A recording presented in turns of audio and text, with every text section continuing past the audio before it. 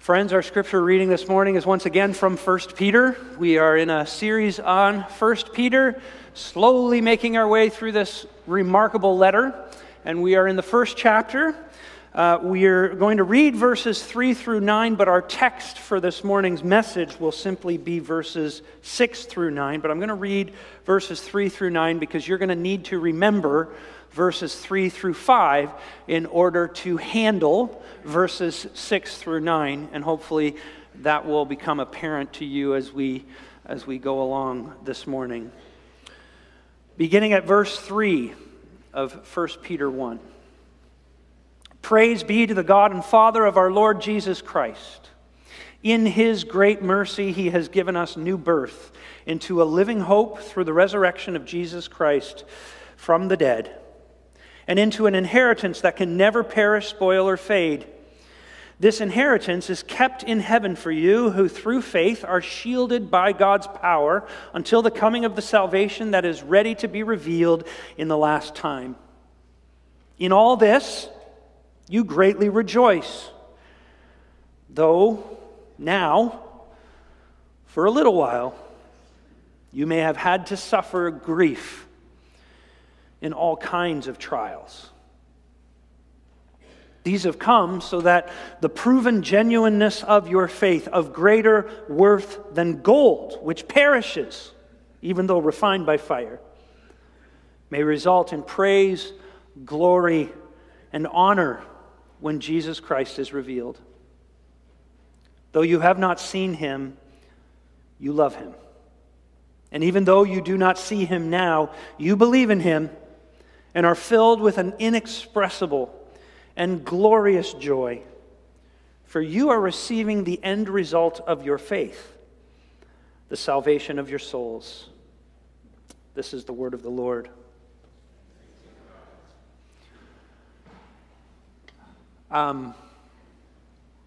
When this series began, I introduced the whole thing by saying that I believe that one of the things the church needs to recover in order to be prepared for the future in our Western culture is a robust theology of suffering. In past generations, the church has had a robust theology of suffering, but for a whole host of reasons, that robust theology of suffering has been lost among modern people like you and me. For example, maybe you've heard this. I've heard this many times. I meet someone, introductions, get to know each other a little bit. Conversation turns to religion at some point, often because I'm a pastor. It's pretty easy to get there with people when it doesn't feel awkward. What do you do? Oh, I'm a pastor, etc. And very often, the response will be, oh yeah, so you're a Christian? Yeah, I used to be a Christian. I used to go to church.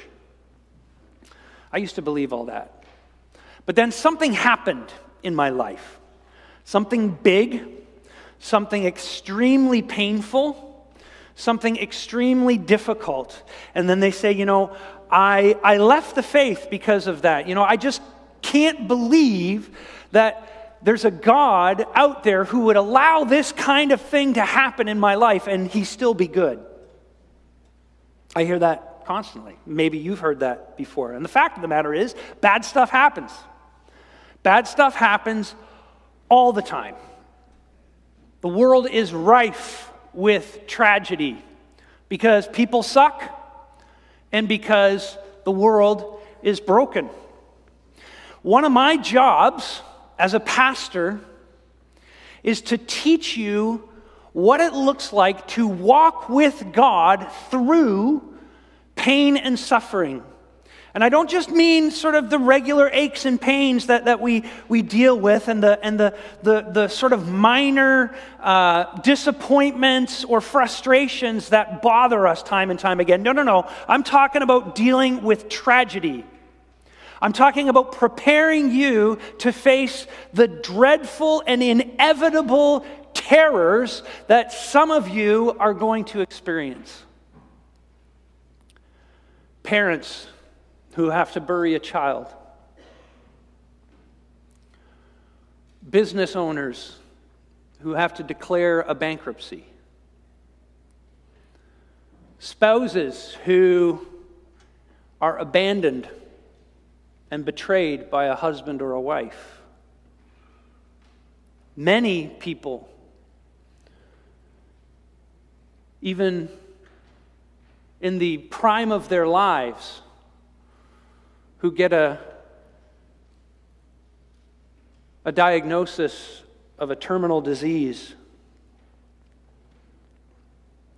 Dealing with your ongoing mental illness, the bouts of deep and profound depression that you feel, or the daily fight and war against your anxiety.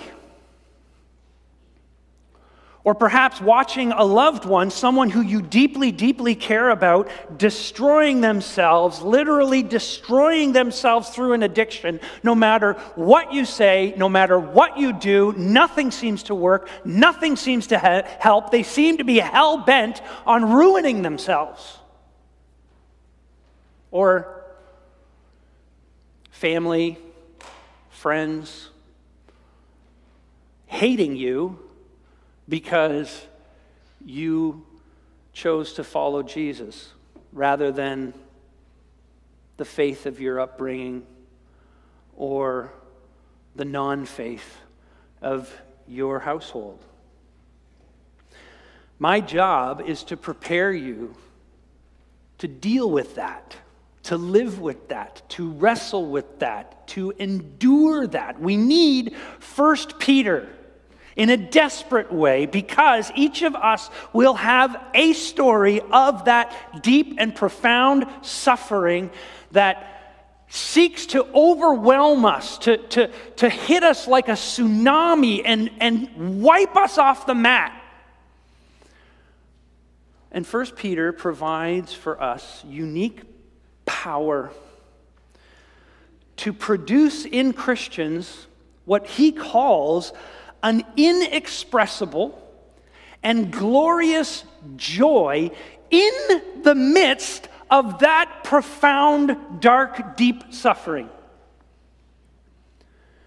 1 Peter helps us to see that the gospel is not meant to be something finicky that works at certain times of our lives when things are going well, when we're on top of the world, when work is great, when we're building our business and it just seems to be growing leaps and bounds, or when our family seems to be united and everybody's getting along and our kids are launching into the future really well, and that guy that we're dating seems to be really interested, and maybe this is going to lead towards, a lifelong commitment. It's not just in those moments, but in these deep, dark depths of despair that Peter says you can hold on to an inexpressible and glorious joy.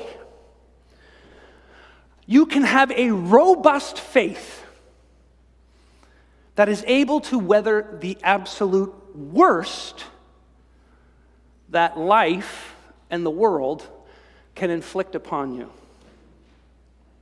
Friends, I tremble to preach this sermon to you because I know so little of what I'm about to talk about. You ever read 2 Corinthians 4 and you're clipping along, reading all these very interesting things the Apostle Paul has to say, and then he starts talking about suffering, and he says, our light and momentary troubles are achieving for us a glory that far outweighs them all. And you go, what? What? My troubles are light and momentary, and they're achieving something? There's a goodness in them? What on earth is that? Well, that's exactly what Peter's talking about here. And so let's look at these verses together and see what resources the gospel provides us in the midst of our suffering. First thing is pretty simple. Peter says that we will suffer all kinds, or grief in all kinds of trials. It is inevitable that we will suffer grief in all kinds of trials. Notice he says in verse 6 now for a little while you may have had to suffer. You might read that and think that he's saying, hypothetically, this could happen to you, but actually the language is meant to convey certainty and, in fact, probably suffering that has already occurred. You're already facing hardship and suffering that is seeking to overwhelm you. And he uses this word grief. You're experiencing grief, and the word is a very interesting word. It means to be deeply disturbed, kind of like when a hurricane is heading inland, and the sea begins to churn, and the waves are churned up, and they're just hammering against the shore, and there's all kinds of detritus, great word, detritus, all kinds of junk in that stuff because what was on the bottom of the ocean is being sort of stirred up. That's the kind of word that Peter uses here. It's this deep distress. It's this deep sense of pain and disturbed. And he says you're going to experience all kinds of that. All kinds of that. And that word is really interesting too. The word translated all kinds because it literally means many-colored. Paul is saying you're going to experience many different types. There's many different hues, many different shades of suffering. You know, I'm not very good with colors like a lot of men. I know the basics, right? That's purple. And then Jessica comes along and says, no, that's lavender. And I say, what's that? Or she says, no, that's mauve. And I say, what's that? Because there's many different types of purple. I know my purple. I know the basics. I know the obvious stuff. But then there's very multifaceted and more subtle types of colors as well. Well, here Peter is showing us, and he's acknowledging that, look, there are some trials that are obvious. You have terminal cancer. That is an obvious trial. It is unhidden. It is clear. Everybody knows about it. But then there are these secret trials that people live with day in and day out. And if you didn't know them, you wouldn't have a clue that they're carrying the scars of deep internal pain and mental anguish. A woman grieving over a miscarriage that may have happened years ago.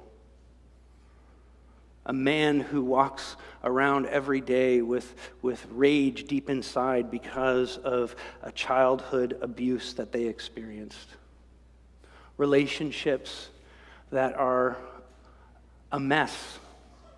You see them on Sunday at church, or you see them at the ball game or wherever, and everything seems fine. But whenever a holiday rolls around, all kinds of garbage gets stirred up inside them because they're not going to that reunion because they can't stand their brother, or because their mother or their father has some sort of a grudge against them, and the relationships are strained, and you don't see any of it. And Peter is acknowledging that all these things exist.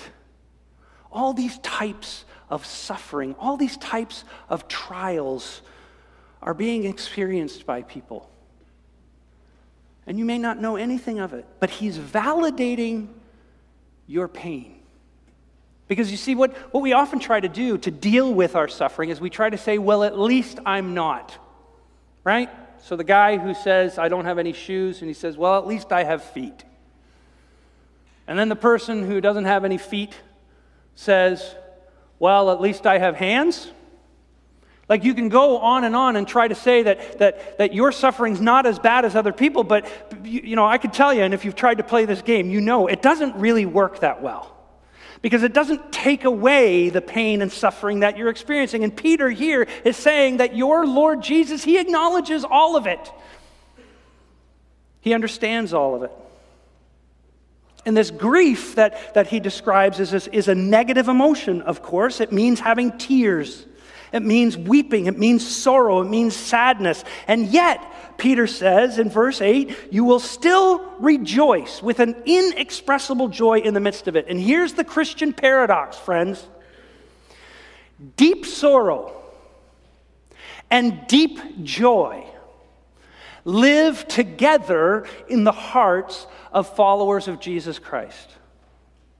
In a sense, being a Christian means that you feel both more deeply than you otherwise would.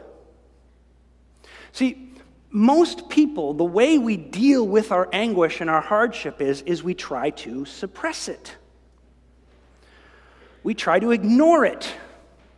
We try to numb it. We try to dismiss it. We try to minimize it. We do all these things to not actually experience and face it head on, partly because we don't want to be a pill. Who wants to hang out with depressed, sad, lonely, hurting people all the time? It sucks the energy out of you. So you say, well, I can't be like that because then nobody's going to want to talk to me anymore. So I put on that happy face so that people will still have a relationship with me. Sometimes we're doing it because we ourselves don't want to be with ourselves when we're unhappy. And yet, Peter says you don't have to choose between being in deep anguish and also holding on to profound joy. You know, I have so many conversations. It's wonderful.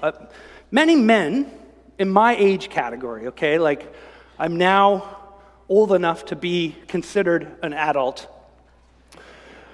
And many men in my age category, I'll talk to them. They'll come to church, and I'll talk to them, and they'll say, you know, I haven't cried so much in my life.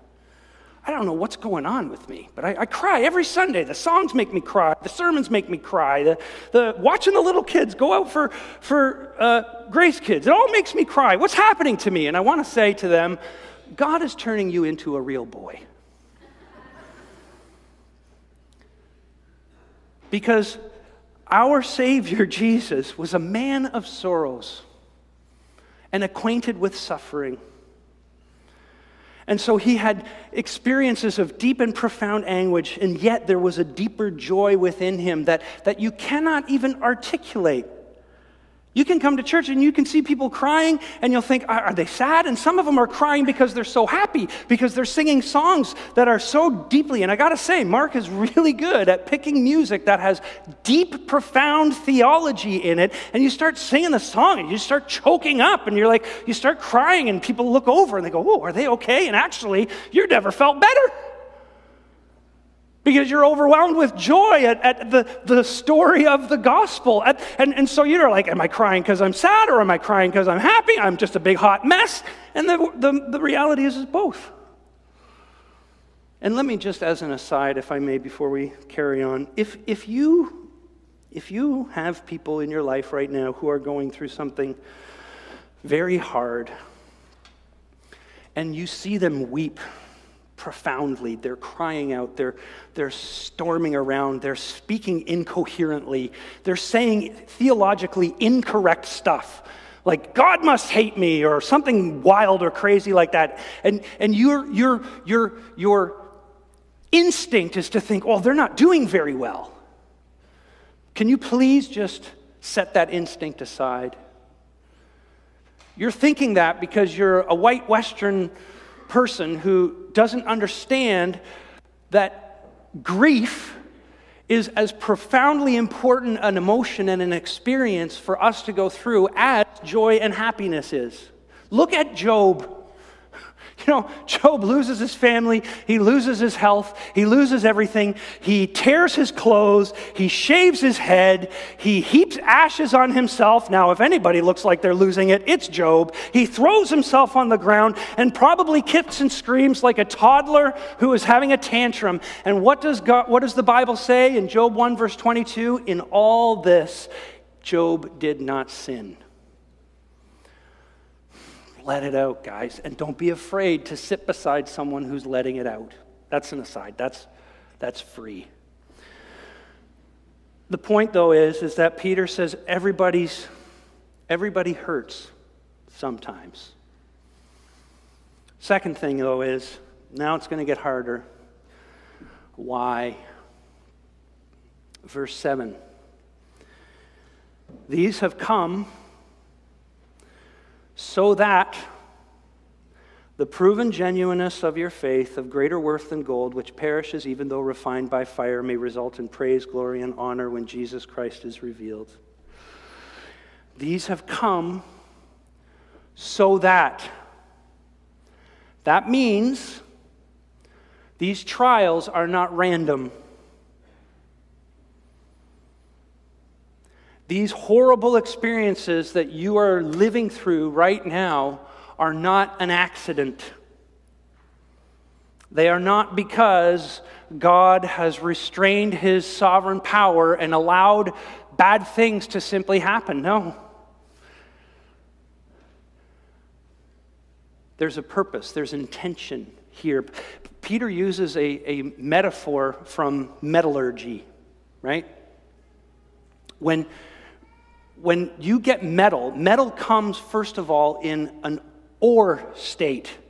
And because it's in an ore state, meaning it's mixed with rock and minerals and dirt and all kinds of stuff like that, it's actually not very useful because it's so impure. And so it doesn't have the strength that it could have, nor does it have the beauty that it could have. That ore, those impurities rob this metal of its strength and its beauty. We have all kinds of people wearing jewelry in this building right now. I don't see any ladies or men with little pieces of rock hanging off your ears because that's not quite beautiful. Well, I guess a diamond is a rock. Don't give me a hard time, though. You know what I'm saying.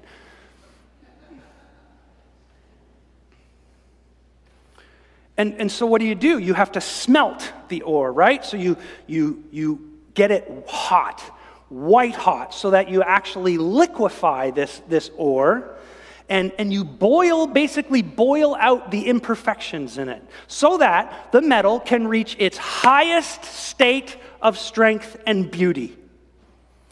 When you become a Christian, you are in an orific state.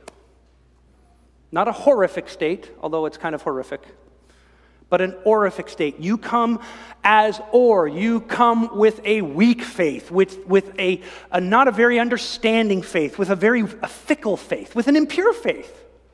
It's faith, right? Because there are times where you're like, I love Jesus, I believe in God, I'm trusting my life with him, I'm doing all the things that he wants me to do, I feel very close to him, and things seem to be pretty good between me and my God. But then something happens in your life, and your interests are distracted, your desires are played upon by the devil and by the flesh and by your own sinful heart, and so you are not very willing to submit to God's will. You're not very willing to obey him and follow him and do what he wants in your life. You're not very willing to trust him with your circumstances, and you might even become a little bit bitter and a little bit angry and a little bit frustrated with him. And so you wander because you're impure. And you doubt and you question and you sulk and you complain.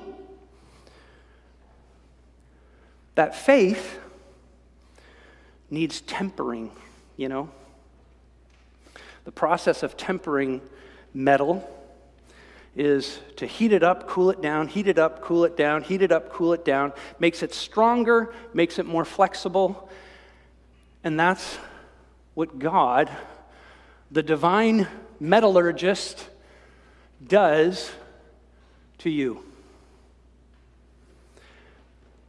He will not leave you as ore, which means sometimes he will boil you. He will take you to places in your life where you do not want to go. He will give you things in your life that you do not want to have. And the fact is he's doing it because he loves you. Now listen, here's the application. Here's the thing that makes me terrified. Here's the thing that I tremble to say to you, and I do it because this is not my experience, this is the Word of God talking only. When you suffer, you want to cry out, God, where is your grace? And you might be getting it right there in that moment.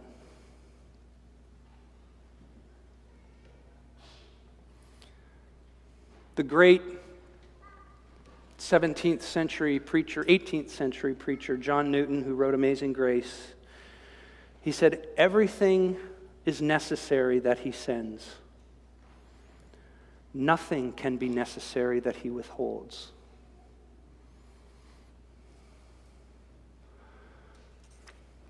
Whew. The trial itself is a grace of God.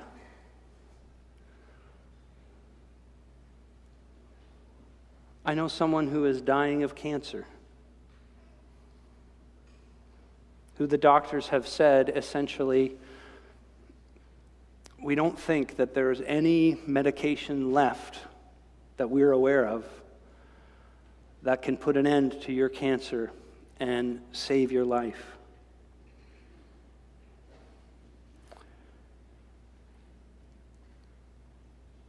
And of course, this person's crying out for relief, and I'm crying out for relief for them. I pray for them all the time. Please, oh God, take it away, relieve them. But what God tells us in 1 Peter is that sometimes, yes, you will receive relief because that's what you need, and sometimes you will not because you need to be refined.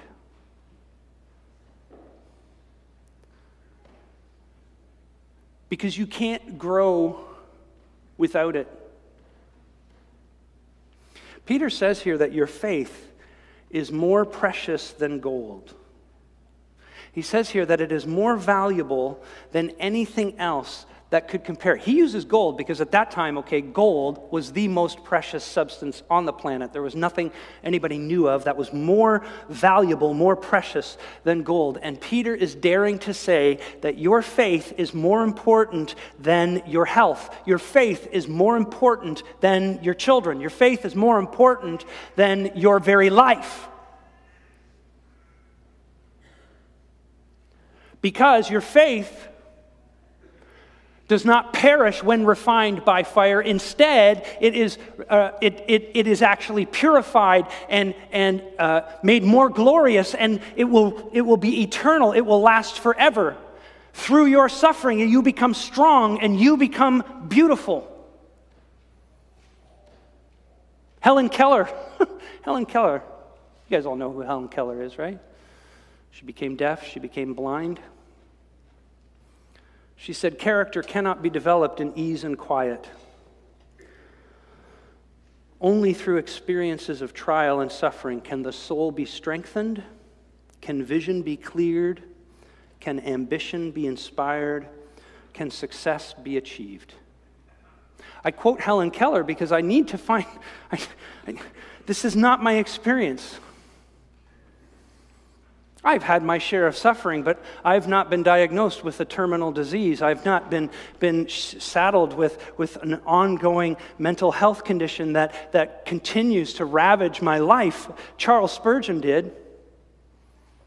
Great 18th, 19th century preacher, Baptist preacher, one of the great stories of God's power at work in his people through the preaching of his word. This guy was a giant of a man. He accomplished so much, but he, throughout his life, was afflicted with deep and profound depression that would attack him for weeks, sometimes months at a time. He couldn't get out of bed. He couldn't talk to his children. He couldn't communicate with his wife. He couldn't do much of anything. He had to spend months, because of the physical pains that he was also facing, he had to spend months away from his family in warmer climate because the climate of England was so hard on him. And his entire life, this is a man who was he had to have a deep and profound relationship with God. He was intimately related to God. He knew God in ways that you and I can probably only dream of. He had experiences of God's love, which he did describe in some of his books, that were so profound and so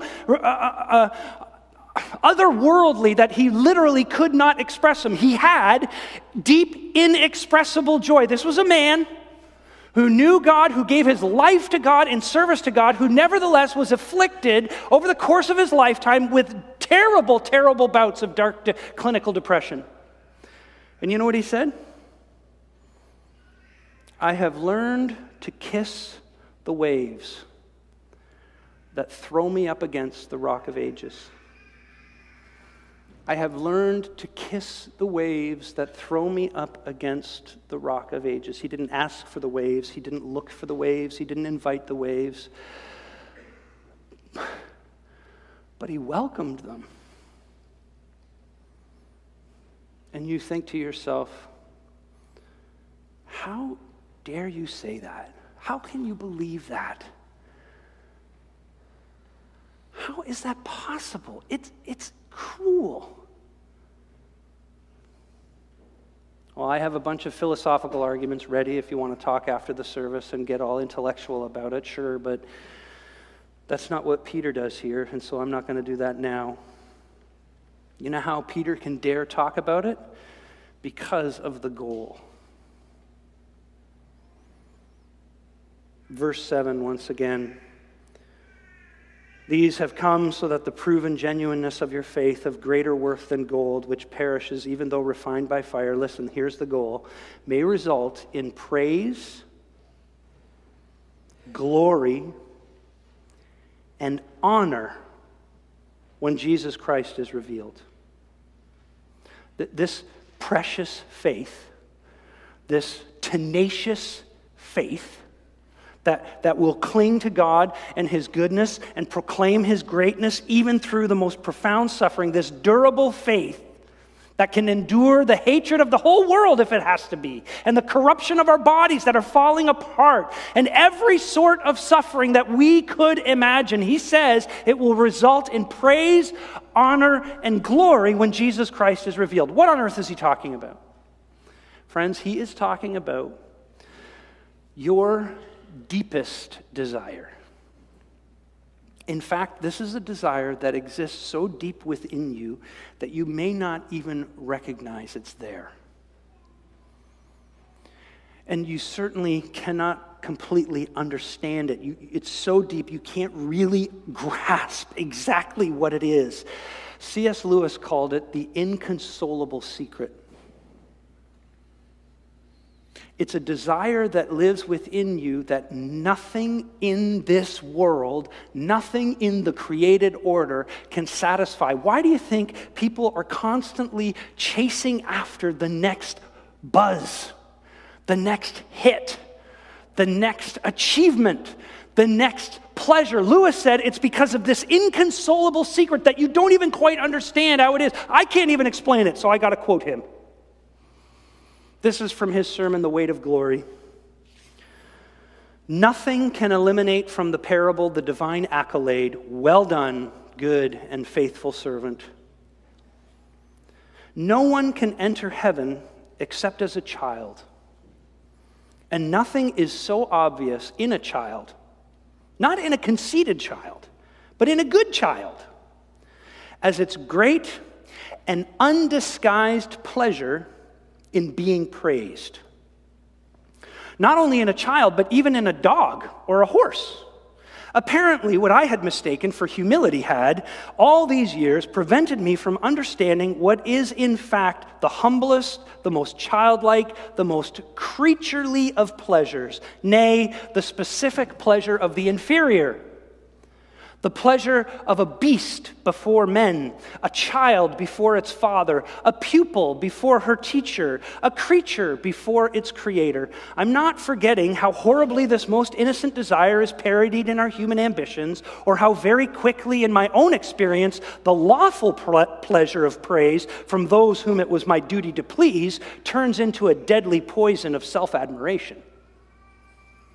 But I thought I could detect a moment, a very, very short moment before this happened, during which the satisfaction of having pleased those whom I rightly loved and rightly feared was pure.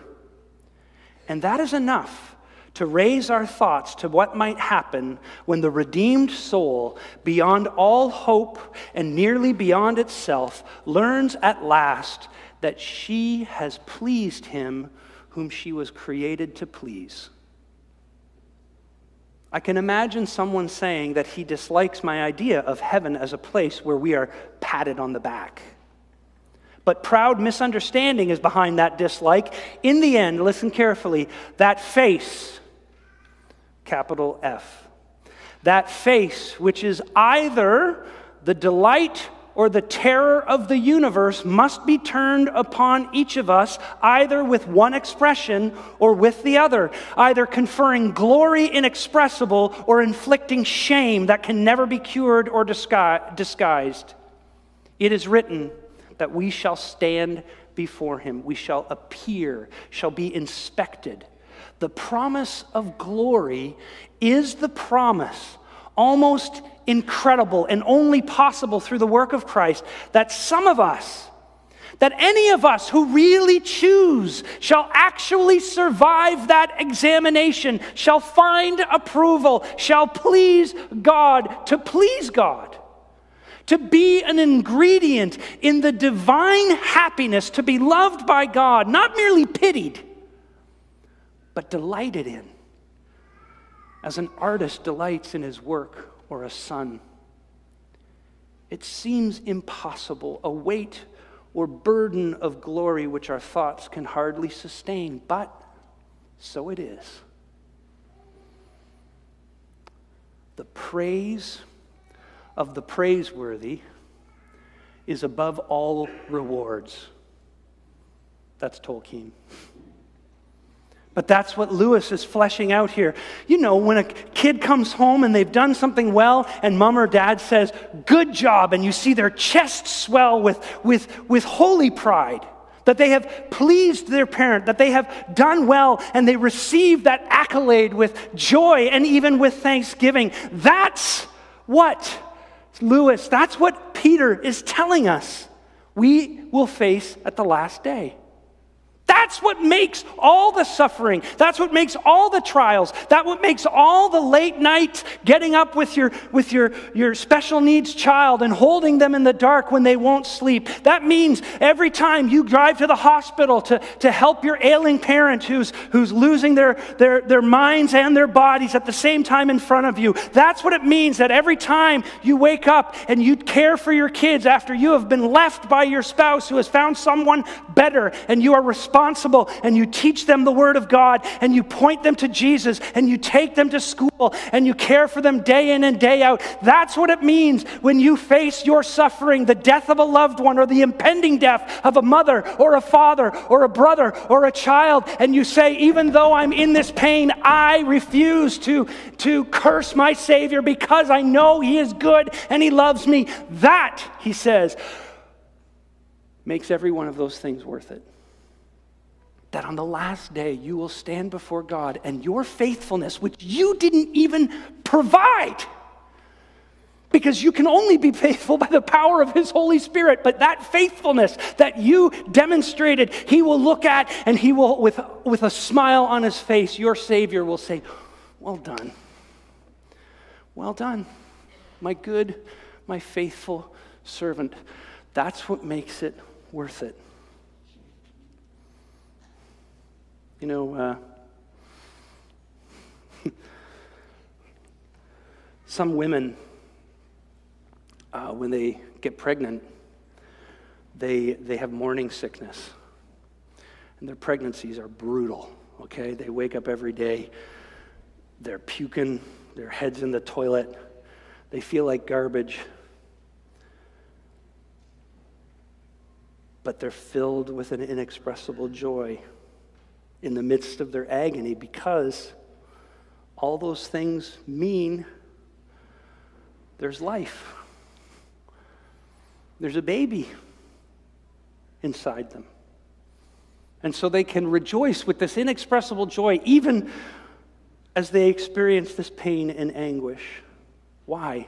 Verse 9. For you are receiving the end result of your faith, the salvation of your souls. Friends, if you want to wonder, or if you wonder, is this for me? Is this destination mine? Is this inheritance mine? Is it really for me? Look at that last section. In verse 8, you have not seen Him, you love Him. Even though you do not see Him now, you believe in Him and are filled with an inexpressible joy. Listen, ask yourself, do you love Jesus?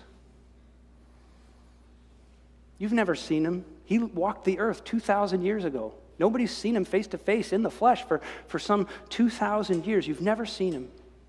You weren't at the cross. You didn't see it happen. You didn't see him dying there for your sin. But when you think of the fact that he did that he sacrificed himself for you, when you let that sink into you, does it melt your heart and make you say, I just love you, Jesus? Not perfectly, not by a long shot. That's proof. That's proof that this is for you. I know that there are many stories in this place today of pain, of disappointment, of woundings. But if you love Jesus, even in the midst of all of that, then this is yours. This is his promise to you. He is accomplishing the thing which you most deeply want, the salvation of your soul, because it means that one day you will be reunited with him, the one that you love, and you will be able to touch him and hold him and thank him and be with him forever and ever.